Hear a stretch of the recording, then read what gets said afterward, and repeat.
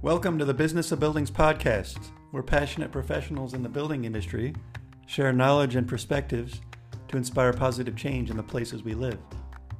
In this episode, Michael Lawarn joins us to discuss how we can improve building design and construction by forging better human relationship skills.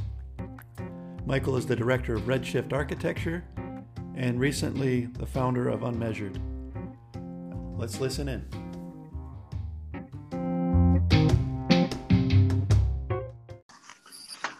Hi, Jeff. Hey, Michael, how are you? I am well. How are you going? I'm great, man. Great. Yeah, thanks. Thanks for joining today. Pleasure. I had a morning just dropping. I went to see the girls at Book Week at their the Book Week parade at their school. Oh, yeah? So that was good. Oh, yeah, that's right, because you're in WA. You can do all that sort of stuff. Yeah, I know. I'm not allowed into the school at the moment.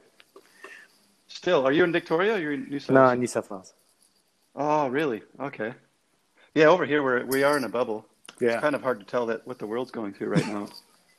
It's very, very unique over here. Yeah, we're a bit privileged. I mean, you're even more privileged. I mean, it's not too bad here, but yeah, you're in a whole other world of like it might not be happening beyond the border. That's right. Very lucky that way. Yeah. Anyway, this is cool, man. Actually, I just had I set these reminders up every day just for me with my own personal growth and journey. It just popped up 2 minutes ago. Break out of this box. Oh. So that's for my own personal journey, how to break away from ego, to try to open up, and that's a longer story. But I do know on your tagline on LinkedIn, you talk about thinking outside the box. What is your tagline? Not inclined to stay between the lines. Yeah, exactly.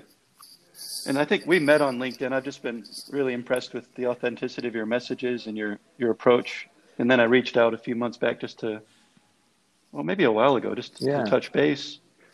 So that really resonated with me, how honest and clean your message is and your approach. Oh, thanks. I appreciate you saying that, as well as actually bothering to reach out for a start. Yeah, definitely. So I thought about, what do we talk about today? I mean, we could talk for a while, I reckon. Sure. The two things that came to mind are integrity and authenticity. Mm-hmm. So this is with me personally, but also in the industry. So the first thing I did is when I was at the cafe this morning, I looked up the definition of integrity. So I'll just read a couple definitions and then we can go from there. Sure. So integrity is the quality of being honest and having strong moral principles. That's noun one. Noun two, the state of being whole and undivided. So we'll come back to that in a minute, right? And then authenticity, there's really not much. One thing that came up here, it says it's an adjective, not false or copied, genuine, real, having an origin supported by unquestionable evidence, verified, authentic document. And I'm sure there's many other definitions to that. And then the other interesting point, I know you're an architect, obviously. That's your background. I'm an engineer. The definition of an architect as a noun is a person who designs buildings and supervises their construction, which is it's a very basic way to. We obviously know it's not that easy. Yeah. All right. And then an engineer is actually a noun or a verb, a person who designs, builds, or maintains engines or structures. But anyway, what do you see at the moment? How can the architect community support each other in the current state of the industry? It's fun. Conversation with someone that I often have these sorts of conversations with this morning. And it's kind of interesting to see, in a sense, the patchiness of the quality of work that architects do. I guess both as leaders, but also like as design, like in their design work and in terms of servicing just the clients. And I mean, when you hear stories of clients receiving really poor quality service, or you see the result of really bad design decisions where anyone with a level of care and consideration would have not done. Like an example of something just being pumped out without much consideration for the quality of the work. I mean, that's, you know, that doesn't help. Yeah. But I mean, the flip side is that, you know, when you're actually even just bidding, I don't know if it's a flip side, but when you're bidding for work and you're actually undercutting each other on fees, then that doesn't help either. You know, it actually basically, one, it devalues the profession. But not only that, it actually starts to erode the quality of the work that you can do anyway, because if you've actually underquoted on your fees and you want to actually still keep feeding the office, then you can't afford to have too many jobs where you've undercooked the fee and you're constantly losing money because you go bankrupt that way. That's brilliant. So we know what that means to service a client. I mean, for coming from the industry and having many years of experience, we understand what that means. But developers and those that are making decisions on selecting professionals don't think about that. What does it mean to service the project? They don't appreciate how much time is necessarily involved. I mean, this is a hot button. This is really the crux, one of the main cruxes of the issues at present. I was put on a recommended list for a project. An architect in Fremantle wanted me on this job. It was a heritage listed project. I put my fee in. It went away for a month. You know, it's at the DA planning stages. And then I got an email on Thursday saying, "Congratulations, you're successful." Mm-hmm. That's like, great. Oh, that's a relief. But then the next day, I got an email saying, "Oh, sorry, he jumped the gun. They wanted me on the job, but the developer just said go with the lowest fee." Yeah.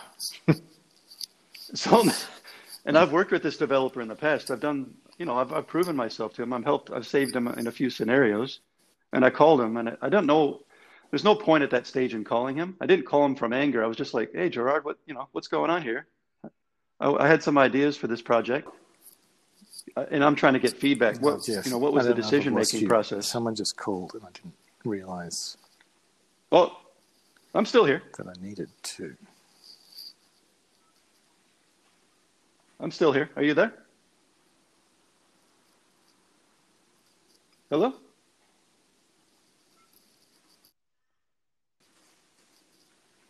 Hey, Michael?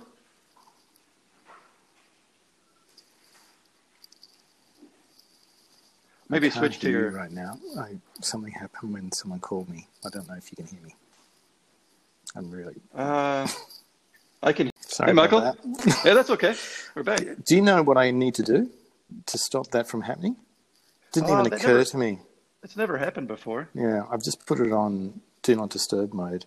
And the really annoying thing is that it's someone that I left a message with earlier and said, "I will be busy between 2 and 3, don't call me." Oh, okay. Interesting. Anyway. That's all good. Yes. So this is, I mean, I was going to ask the question later. How can the engineering community help support the architect community? So this is a really key subject for me. And I've had this battle in the past where I've done work for architects, and I'll blatantly tell them, "Why don't you go to bat for me? You know that I've proven myself. Why don't you go to bat for your team?" It's not an ego thing. It's about, if you know you want the best outcome for the project, you should be, as the leader, have the integrity to bring your team together and tell the client, "This is what I want to see this through." I've had so many times now, the architect will say, "Oh, sorry, the developer chose," and they pick off lowest fee. But it actually affects the architect because he's actually working with a team that he doesn't know, or doesn't have confidence, or doesn't have trust established yet because they don't have a history, right? Yeah. But I'm a firm believer that architects should be in the lead, and they should be, because that's their role. You have to orchestrate everyone, use your skills to bring everyone together, and then bring the best solution to the client. But right now, the architect's been undercut with that, with the changing culture in the industry, right? Yeah, I mean, there's a number of ways I can think to answer that, but maybe I'll zoom out and kind of give an answer in a way that relates to your earlier question about architects supporting each other as well as, how they can support engineers. And I think that it comes down to representation and how you represent the value or what is being brought to the project. by the individuals. And when I say zoom out, I mean I think that even speaks to how architects, or in you know, same applies to engineers, speak about other people's projects. And so I think that, you know, if you start to criticize other people's work, then it devalues everyone. But that's not to say that you shouldn't criticize anything, because I don't think that that's right either. I mean, I think that, that if stuff is worthy of criticism, you should criticize it.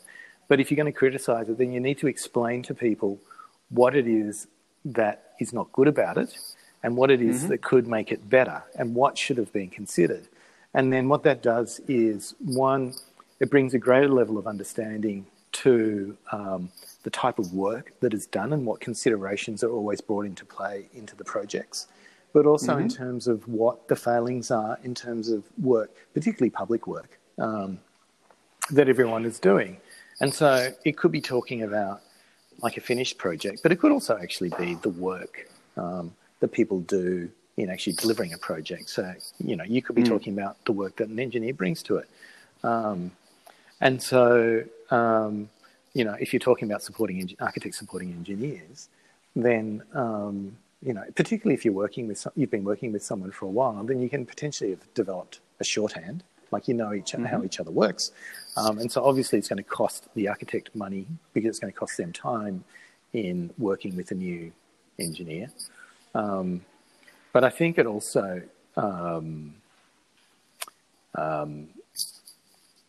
means that the quality of the work may suffer, because if you know, if you do direct translation between fee and time, if the work is not receiving the time that is due, then the quality of the work is almost likely to suffer. I mean, that's a gross generalization, because there's all sorts of nuances you can bring to it. But I think that that's, you know, a good starting point for that conversation.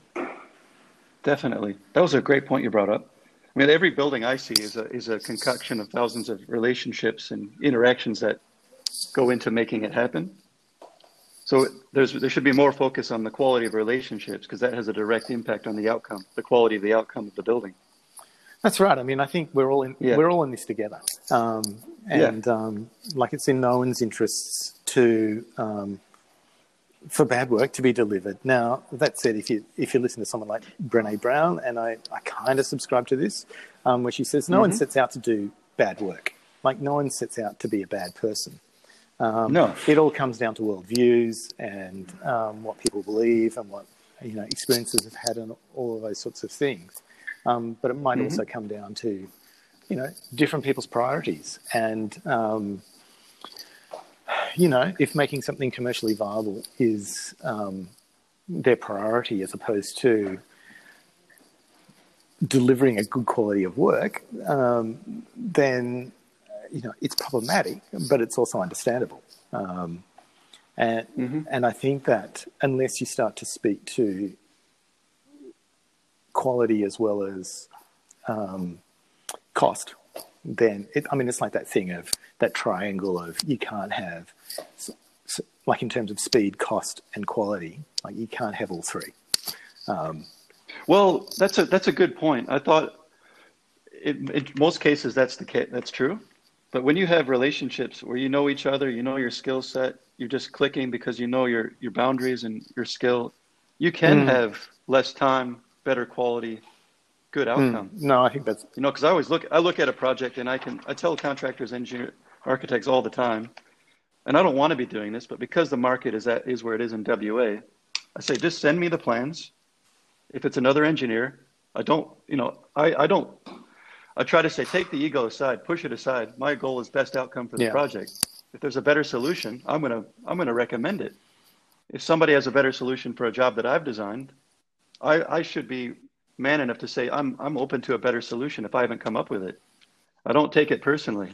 If everyone, and that's where I agree with your point earlier. We have to have healthy conflict and the ability to. It's not criticized as a negative word, but we want to be promoting the idea.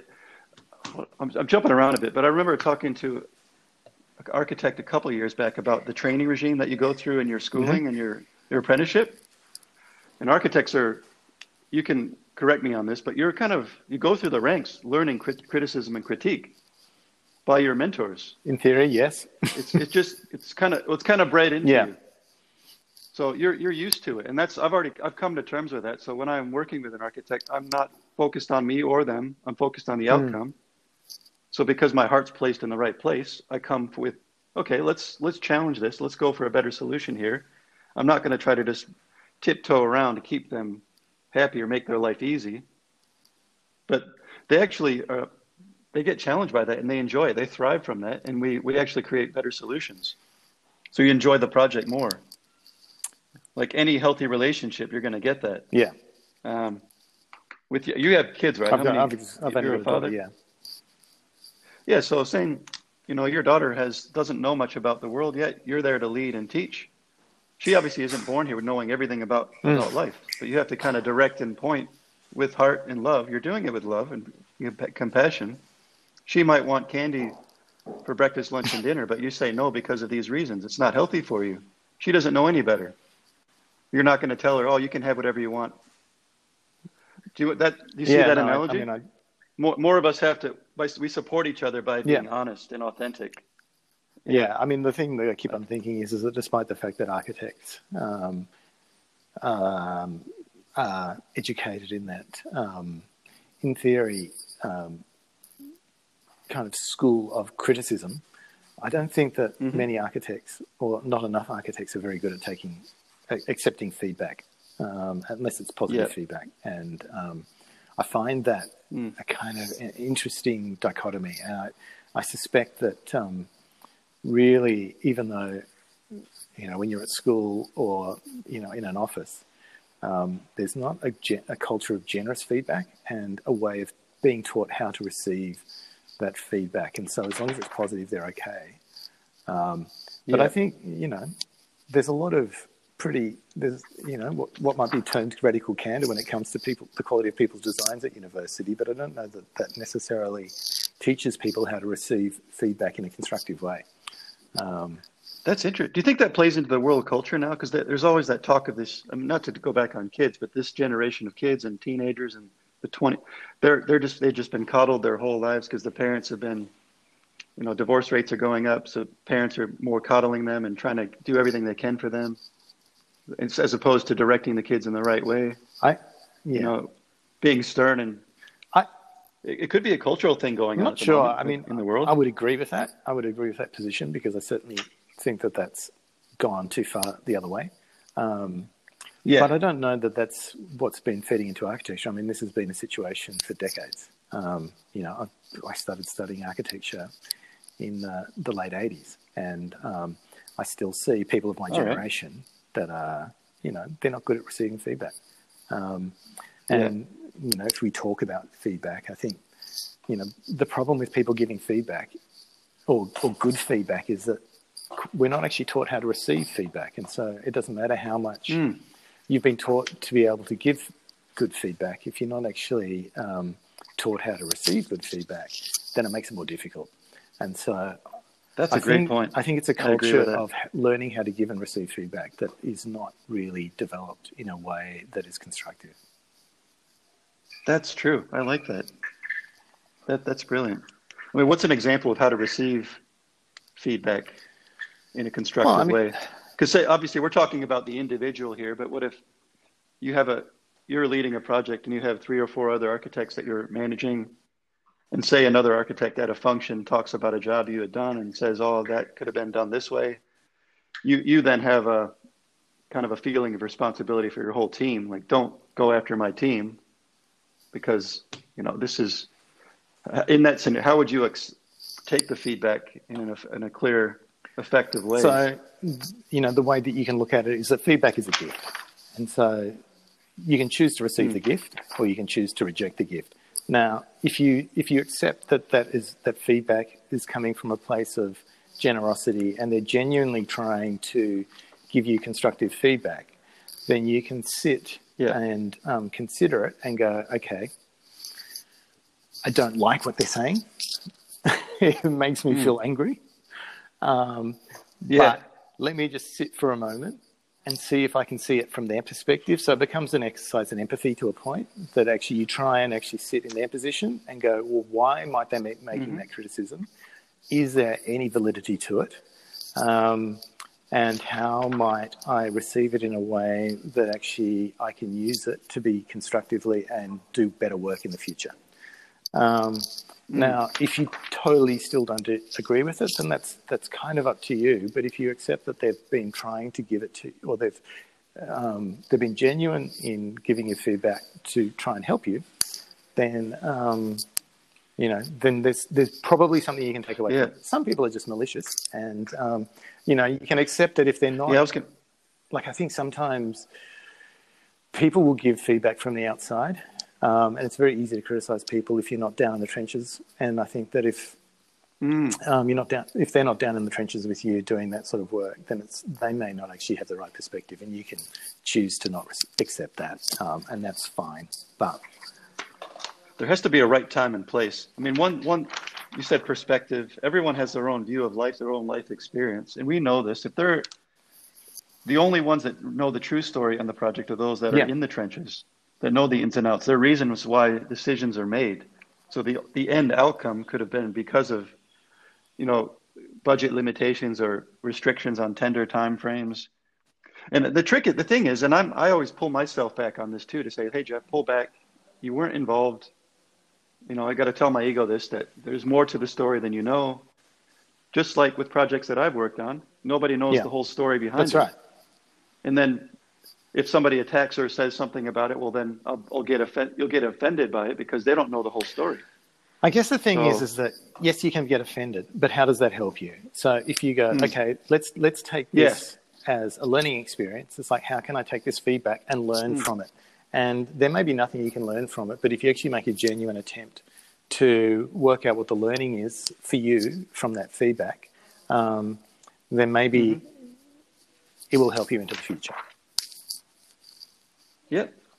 So I've got some notes here. So the industry itself is, you have lots of different personality types. You have blue collar, you have professional, architect, engineer. They have different personality types across the board. I'm not saying everyone's the same, but a builder has an archetype, a developer has an archetype. You have many people involved with those different backgrounds. You have lots of subcontracts and fees, and there's a lot of, it's a lot to deal with, right? But the way it's set up currently, there's lots of fear based on the contracts, lack of time, a lot of low vibe energy. Control is a word that comes up. Safety comes up. Risk management comes up. These are a lot of things that drive our businesses, as opposed to the high vibe energies like love, cooperation, innovation, compassion, empathy, community. Yeah. Right? Because those high vibe energies are not necessarily at the forefront of a business-minded person. But ironically, this is my take on it. If there's more love and compassion and heart brought into these projects, everyone will actually profit more. They'll do better. They'll produce better outcomes. You'll have a better culture amongst each other. When you have that sense of community and the ability to challenge each other, and when you're giving constructive feedback from the heart as opposed from the ego, people are going to take it. They're going to take it and they're going to use that knowledge and they're going to receive it well. I'm a firm believer in that. I don't have the answers to how to change that or to shift that. I think to change the culture to that point is like a big step. And so it's like, well, it is. You can't do it in one big step. It's like, well, how do you start to change the culture in smaller steps? I think, there's a saying that I quite like that people overestimate what they can do in a day, but underestimate what they can do in a year. And I don't think that this is a project that's just a year, but it's like, it's a decade sort of project. But it would be interesting to think about how you might be able to shift the culture. And I mean, it comes down to leadership, and because leaders drive the culture. So it's like, well, how do you develop more leaders and better leaders within the industry? And I can say the profession, it's like whether it's the engineering profession or the architecture profession. But I think you definitely want more empathetic leaders. You need to have more open leaders and humble leaders, because I think that that is the only place that the change happens. And we have to be self-responsible as well. That's right. Right. And willing to look within, and being able to question yourself, your decisions, your place in it. If you can look within, look at your shadow and your light, and decide, look, these are things I need to work on. That's how you're going to be a leader, because you'll project that up to the industry. I think it's a matter of stepping up and just choosing to be a leader. Not waiting for someone to ask you, because it's rare that someone will ask you to lead. I think just choose to take that position of leadership, and to, as you do with your podcast and so on, or like lots of people do with writing, or in terms of advocacy and so on, then, no one's asking them to do that. They're just recognizing that there is a need for people to step up. And, there's different forms of leadership, but, it's a case of actually choosing to do it. With your approach, because I had a coaching session yesterday, and I talked a little bit about this. Over the last few years, I've been wanting to voice up, be more authentic, and because I have a background from the U.S., I have a lot of experience, and I kind of see the world differently. So I think maybe that's something I need to share, because I enjoy this, but sometimes I'll pull myself back to saying, "Oh, be quiet, don't upset anything, just let it be as it is." But then I keep pulling myself back and say, "No, you got to speak the truth. You got to be honest. These things that you're aware of, if there's a better way, you got to." And the reason I ask you that is because you're of a similar mindset. I can tell you have a similar viewpoint in a way about voicing up. What did she say? My coach said that when you're not being authentic with yourself, you're living in the death zone in life. Right, where you don't feel like you're thriving and you're not on your path. Yeah, and I think that the thing is that if you're not stepping up, you have to be brave and not being unwilling to be wrong, and be different. Because if you're actually just maintaining the status quo, then no change happens. And so if you want change to happen, then something has to occur. And there's it takes an amount of bravery or chutzpah, or whatever you want to call it, to step up and be a little bit different. And there's this fantastic video that Derek Sivers does, where it's this crazy guy doing this crazy dance at a music festival. And he talks about this as being leadership. And he said, he's doing this crazy thing and he's being a leader. But then someone jumps up with him and does a dance too. And he said, okay, he's now got his first follower. But the first follower actually is as important as the leader, because the first follower and the leader embracing the first follower is showing that this is something that is potentially for more than just one person. And then when everyone starts, and then everyone has a great time. It's like, okay, so this is the consequence of someone standing up, and then a second person standing up and being seen to being a bit different. None of us will change it overnight, but as a collective, we will. Like the architect engineering community is a collective consciousness. We're all one. And if you look at the individual, I'll read this statement right here. I'm doing this transformation workshop. She says, before you get started, I want to warn you that while you are working through these steps, you will from time to time experience resistance. Your subconscious mind does not like change. It likes to keep you where you are because it knows how to handle that. For your subconscious mind, safety is found staying exactly where you are. So that the collective conscious of architects and engineers, that's where we're at. We just have to be honest with that. And as a collective, there's more people. Yeah, the lizard brain kicks in. It's like it's scary, and it's like it's something that is uncomfortable. Yeah. So you just it never gets. It's always uncomfortable. It never gets easier. So it's just a matter of learning how to deal with that discomfort or that fear.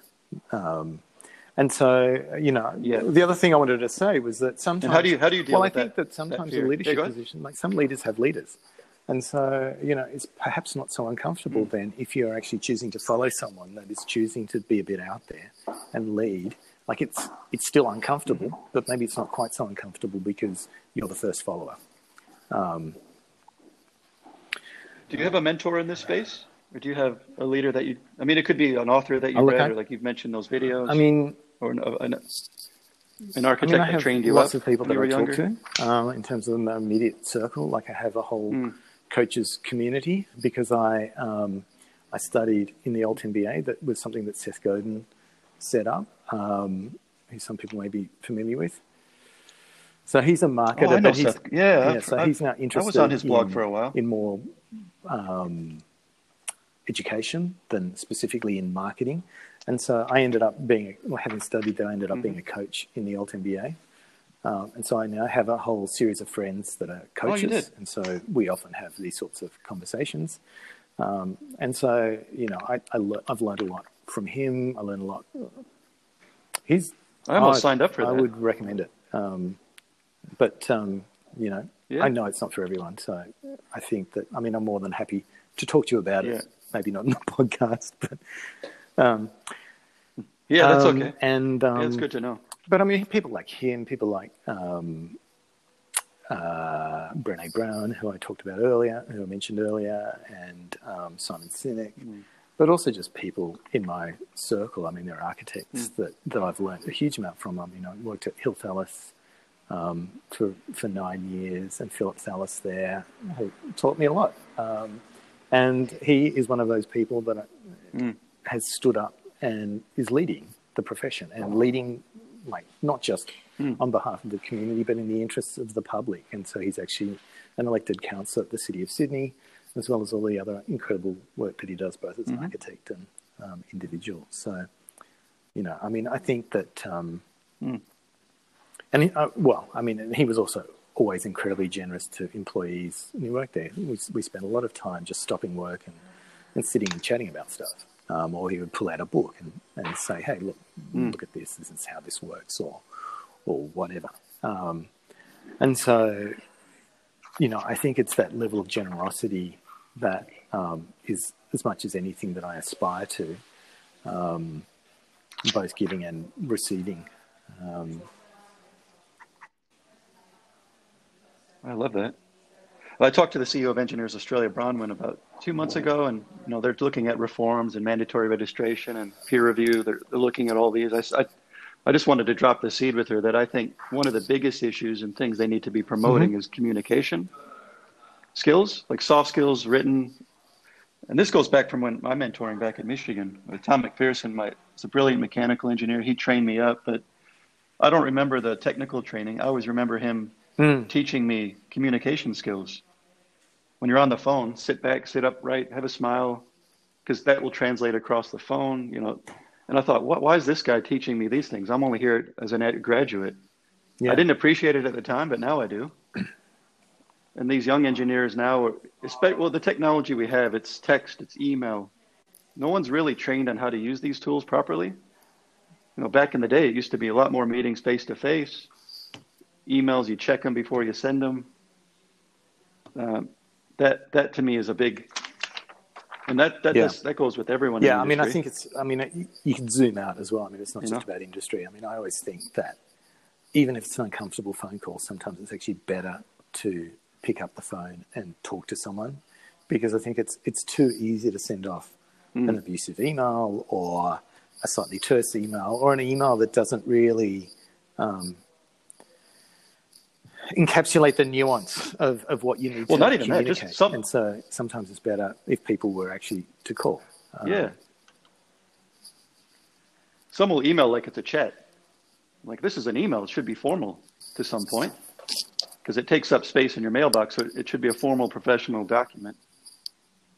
And then the other one, this is jumping around here, but this is another one. Respect. I don't know if you have this happening over there, but in WA, I don't know maybe it's been since COVID.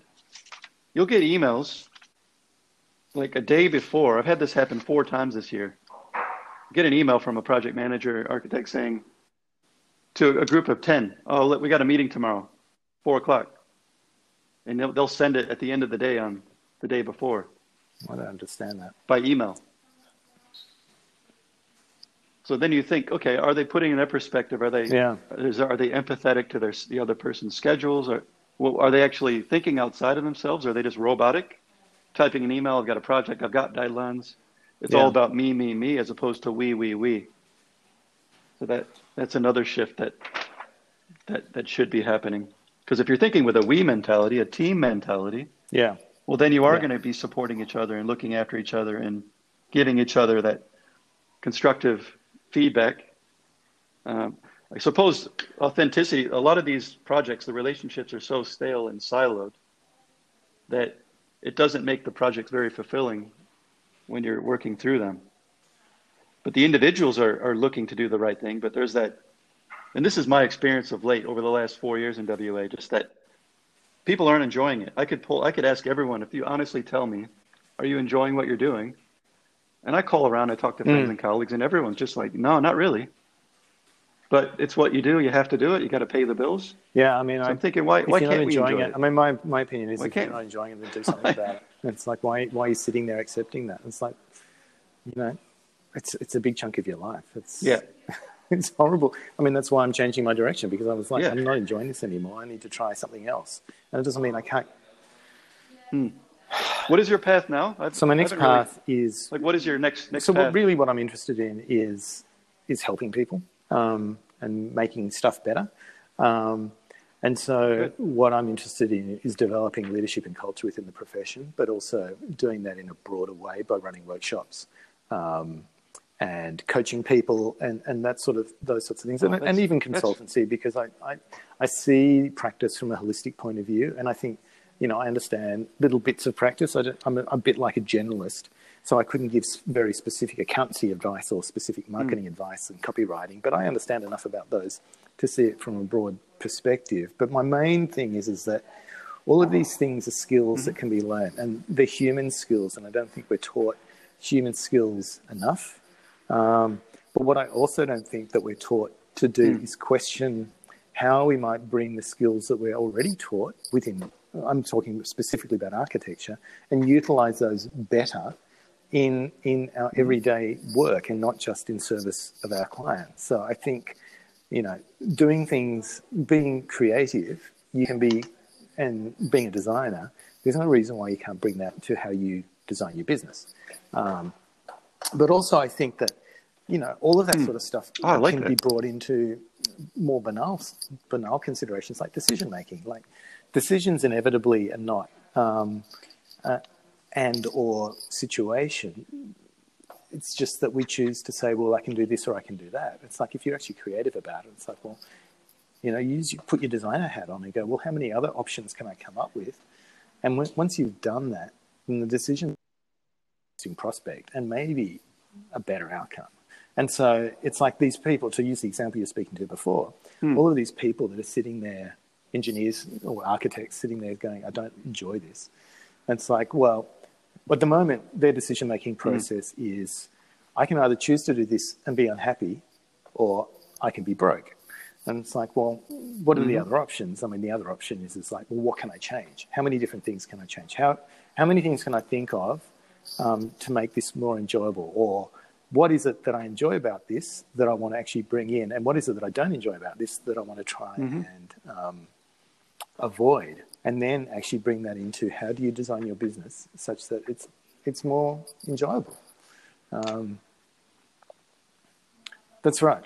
Yeah, too often the ego thinks in black and white terms, but you're right. Because my mother, she told me this, have gratitude, like try to think and feel, what are you grateful for in your current role? And when you start thinking and flowing that way, you're going to find lots of things you're grateful for. Oh yeah, I mean I guess that's it's not all bad, but that's right. Yeah, definitely. Service to others is your path. That's brilliant. I think that's going to be you have a good background for that, and that it's definitely needed in the industry. And are you set up now? Are you ready to roll? Because I'll share your contact details out strictly so speaking, people can get in. Not quite yet. It is live on the net, but the website is still not quite finished. So I'm doing it in two halves. The website, which will explain everything, is live on the net and is accessible, but bits of it aren't working properly, and bits of it are missing information. And then the other half of it, which is the second stage, is that I'm building an online community as well to do this work. So that, because everyone learns better together. You learn from each other, you support each other, you make each other accountable. That is the most powerful way of learning that I know. And so I want to do all of this stuff basically through a community. Yeah. I mean, I will run workshops individually.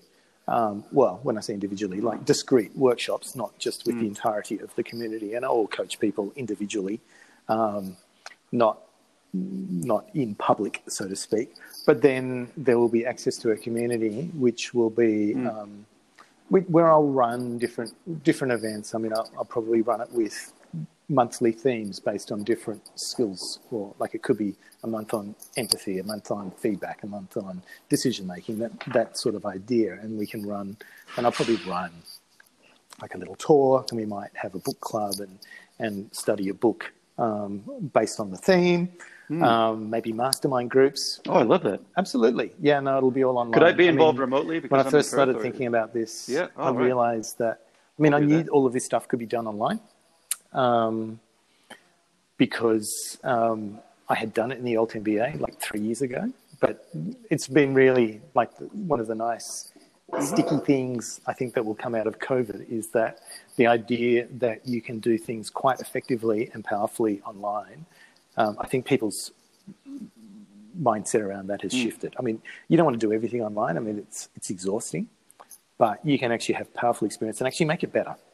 Like I think the idea of asynchronous communication is actually super powerful to actually wait until you've got the right headspace in order to engage with something. And that's the beauty of online work. Anyway, so this thing's called Unmeasured, and it comes from Unmeasured. And if you want to find the website, it is Unmeasured with a .red. So it's UNMEASU.red. Yeah, so you'll find it, but it's a little bit incomplete just yet. I'm hoping to have it done within the next week. So maybe by the time this podcast comes out, it'll all be up. Now, look, there's no perfect timing, Nate. Done is better than What's great is that you've already that's, started. And that's all that matters. Once it's up, there's nothing stopping me from fixing it, refining it, making it better, and that's sort of the point. Here's an idea. You might have already thought of this, but this is something I've been thinking about for years. I mean, you have project managers taking over jobs, and I told you I think architects should be leading it. Project managers are kind of a post office box in my mind and not really adding value. And I can prove that. I can say that honestly because I can prove it on every job that I've been involved in. But I always say when you have a $10 million development, you're working with architects working on it through DA. There might be 2-3 years in the making. This goes back to that 90-10 rule where you have 90% of the time with 10% of the professional in that time. And then you get the architect's fees or you get the engineer's fees, you pull them together, you throw them in a room, and you say, okay, 2 months to get to tender. So you have all those personalities and those egos and those time frames, and those individuals have other projects they're working on. So in that short time frame, you may or may not know the other engineers on the project. So when you don't know, ignorance leads to fear and lack of trust until you start working through the project. And then after that, you then like, oh, I know them now. I'll be ready to work with them again on the next project. But guess what? The next project that comes along, it's a different team. You rarely get the same team. And I always thought, why couldn't, if you have a $10 million job, why wouldn't a developer see the investment in doing like a skills workshop ahead of time? So I go back to my fraternity when we did a weekend retreat where we did strengths training and, but kind of bonding experiences, learning to work out what your background is, getting to know everyone, getting to find out what everyone's strengths and weaknesses are and actually know them as a person before you get into the job. And then seeing them through the job as a team coach or a project coach. Because what does a coach do for a professional team? They bring the talent together. They get everyone to focus on a vision to see it through. Because you can have the most talented players in the world on one team, but if you don't have a clear lead and a clear vision, that team will not be successful. So I always say project coach is always what's been on my mind. That would be such a valuable thing to have on a project as opposed to a project manager, a coach. To call in and check on a guy, say, oh, how are you going? Have they given you enough time? Or instead of saying, I'm going to tell everyone in this room that this project's due next week, as opposed to asking everyone, how is everyone feeling with this? Are we capable? Do we have enough time to QA each other? You know, being more democratic about it than authoritarian. it comes down to support, and it's about supporting people to do their best work. And so if it's not like anything that doesn't speak to that is kind of unhelpful, shall we say. It's destructive, perhaps. So that might be too strong a way of putting it. But yes, okay. I think that, this idea, and I think that that's what a coach does. A coach does support people in doing their best work. But it also is a coordination. It's like, or orchestration, shall we say. It's like everyone has to be working together and working to the same beat and working towards the same outcome, which is actually producing a work that is, hopefully better than the sum of its parts as well. You know what this is. You might have your partner, your wife, just a friend, you're going through a tough time, and then you just get somebody asking you, how are you doing? Just a pause. How are you doing? And you think, wait a minute, I'm really grateful to hear that, because actually somebody that's empathetic to my circumstance. It's such a simple, subtle little thing, but how often does that happen on an architectural project with the team? It's literally, I got to meet deadlines, I got to do this. There's just so much pressure on. That human element rarely comes into it. How are you doing right now? Are you okay? Yeah. Are you comfortable? Are there any relationships you're struggling with? Is there anyone you can't communicate very well with? By closing those gaps and clearing that all up, I think it creates a much more successful outcome. Feeling supported. And I think it's Basecamp I read something about. I think Basecamp a really super interesting organization.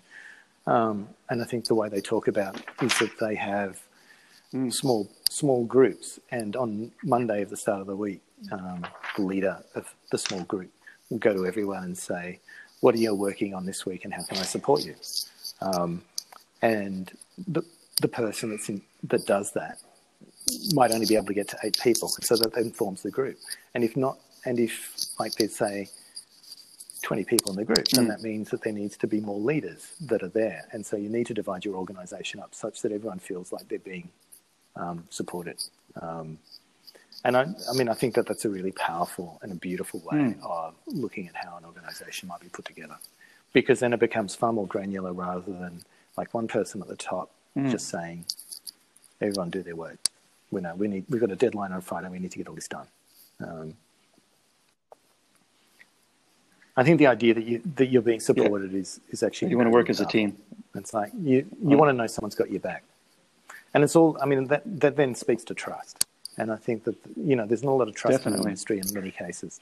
And I think that some of the things you're talking about, now that I'm thinking about it, speak to how do we develop better trust within the industry? Because I think that there's really, and that's between developers and architects and engineers. And it's like all of the relationships.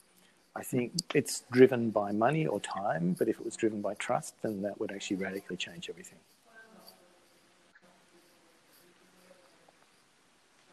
Oh, definitely. And we're, again, the opposite of trust is, opposite of trust is fear. Lack of knowledge is an illusion, which leads to fear, which leads to lack of trust. So it's about sharing each other's perspectives and knowledge. And that's what this is about. Everyone's actually, like you said at the beginning, we're all in the same boat. Everyone's in it to try to do their best. Everyone's trying to do their best in their personal life and their professional life. So if there's any way to improve the system and how we work together, even if it's small, it'll have dramatic results. Yeah. On making jobs more fulfilling for everyone. So it's, And I always say I had this experience the other day, probably why I was more disappointed that I lost this job in Fremantle, because I got referred to this architect and I met them, I did a small job. And I was blown away. They could understand mechanical, and they understood. And I was just excited about the prospect of future projects, knowing that they have a mechanical knowledge. I would prefer to work with an architect that understands mechanical, because we can do more. And it's not about them taking over my job. It's about we have more opportunities going forward. And I also need to think when I'm on a project, I need to shift my hats. I need to think like an architect, put my head in their head, think like a developer. Because I'm always trying to learn a little bit on every job about their role to then make. But if everyone has that same mentality, as opposed to your fee says, I'm doing this, I'm only electrical, I'm not going to go outside of my boundary. Even though I have skills that can actually assist the project, that might be, I always say, if an electrical engineer recommends something mechanically that's better, I'm happy for them to voice up. So that's another one. That's a trust line. That's silo. Break the silo. Realize that. I've used this before. I said, architects are not. You're not an architect. I'm not an engineer. We define ourselves by our title. And by doing such, I'm a mechanical engineer. Well, I've siloed myself even more. That I limit myself when I go into the room, and I limit others' view of me as well, as opposed to thinking, well, I've got. I started in 1999. I've got all this experience in the background at different projects. I bring all that experience to the project, just like you have a great amount of experience. You bring you to the project. You don't bring your title. You bring all your experience to the project. It's kind of interesting. I think some of the things you're talking about are really about mindset and what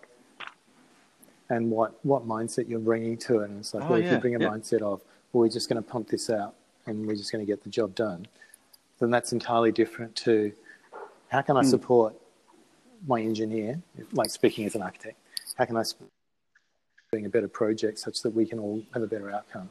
That it brings a whole different atmosphere to the work, just if you actually bring that.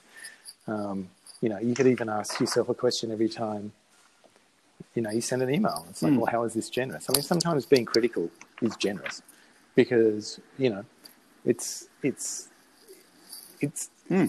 does she put it?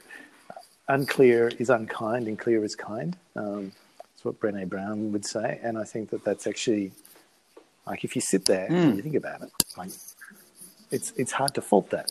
And so if the engineer, for argument's sake, not to criticize engineers, but are underperforming at the start of the project, then it's generous to tell them that they're underperforming and they need to actually pull their finger out, otherwise it's going to fall in a crashing heap. It's much better to tell them before it falls in a crashing heap than I just lost my train of thought. It's more generous to tell them way before it falls in a crashing heap than to wait until it does. And so, but at the same time, everyone has to have the same mindset. I know that, that feedback may not be received very well either. And I've had that experience where I've tried to, what would you call it, redirect the work early on because I can see that it's going to get out of control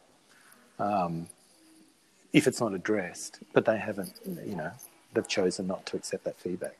And there's only so much you can do in that situation. So. How if you were leading a project, is it easy or hard to establish a culture in the way that you see best suited for the outcome? Like that, I see. If you establish a solid culture up front, it doesn't have to be that difficult, does it? I don't think it is. If you set the tone, is my point. Is it easy to set the tone? It's like it's so easy for us to sit here and have this conversation and say what would happen in an ideal world. But I think that. You could sit down at the start of a project and say, hey, everyone bring your best mindset to this and, we'll trust each other and we can do all of this. And, it can sound woo or whatever you want to say. Or you can do it in a kind of perhaps a slightly more business-like plan. But people are really often set in their ways or they have pressures that are outside of the project that it's very hard for you to address as the project leader anyway. So I think all you can do is your best to be empathetic and to try and generously lead everyone through the project and bring a kind of, I think all of these things come to, I was going to say just lead by example. I think, bring perspective, invite feedback. And if someone gives you harsh feedback that you find hard to take, then to accept it generously. There's was listening to a podcast by Adam Grant, who's an organizational psychologist, and he was talking with a guy whose name I've forgotten, but I think they're investment bankers or something like that, or they're in finance, and I can't remember the name of the company either, so I can give all that information if you want to have show notes at a later date. But they have a culture of like, what do they call it? It's not radical candor. They call it something else. But basically, everyone in the organization has to be 100% transparent and clear. And, and that goes from the post boy, so to speak, can actually say that to the CEO, and it's welcomed and it has to be accepted. And the thing is that everyone gets better and they learn from that. And that's, it's not for everyone. And he was talking about it, saying, look, we lose about a third of our employees after the first year and a half, because some people find it challenging. But then those that that actually accept it, they know that it's actually helping them to get better. And there was this kind of sweet conversation with this guy that at their annual conference or a big event where they had just done a whole lot of research into the managers, and they listed, like I think they'd asked around feedback from all of the staff, and the guy that rated as their worst manager, they spoke to, and he said, I was actually really like, and he got up and you heard the recording of him getting up and he was sort of quite jolly. He said, look, I am never been more embarrassed in my life, but I am really energized by this. And he was energized because he knew that he knew what he needed to work on. He knew how he could get better. Whereas if he hadn't been told that, then he probably would have blissfully gone on his way and continued to be underperforming in a sense.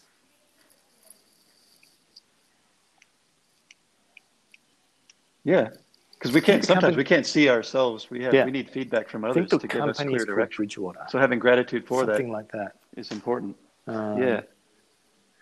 Something water. Oh yeah, I can dig it out. Bridgewater. All right. Pleasure. All right, cool, Michael. I think that was great, man. I really appreciate your time today, and you're definitely on the right path. Yeah, thanks. Well, you're more than welcome. Excited to see how your to join. Your venture develops. I am limiting my marketing to architects, but it's not just for architects, because obviously other people can benefit, but it's just easier if you have a specific target in mind as a starting point. Yeah. So yes, that will be out in the world very soon, all going well. Very good. Awesome. Pleasure, Jeff. Okay. Cool, man. Well, thanks a lot for your time. You too. Yeah. Thanks. I enjoyed that conversation. Enjoy the rest of your week. Yeah. Okay. Thanks. We'll be in touch. See you, Jeff.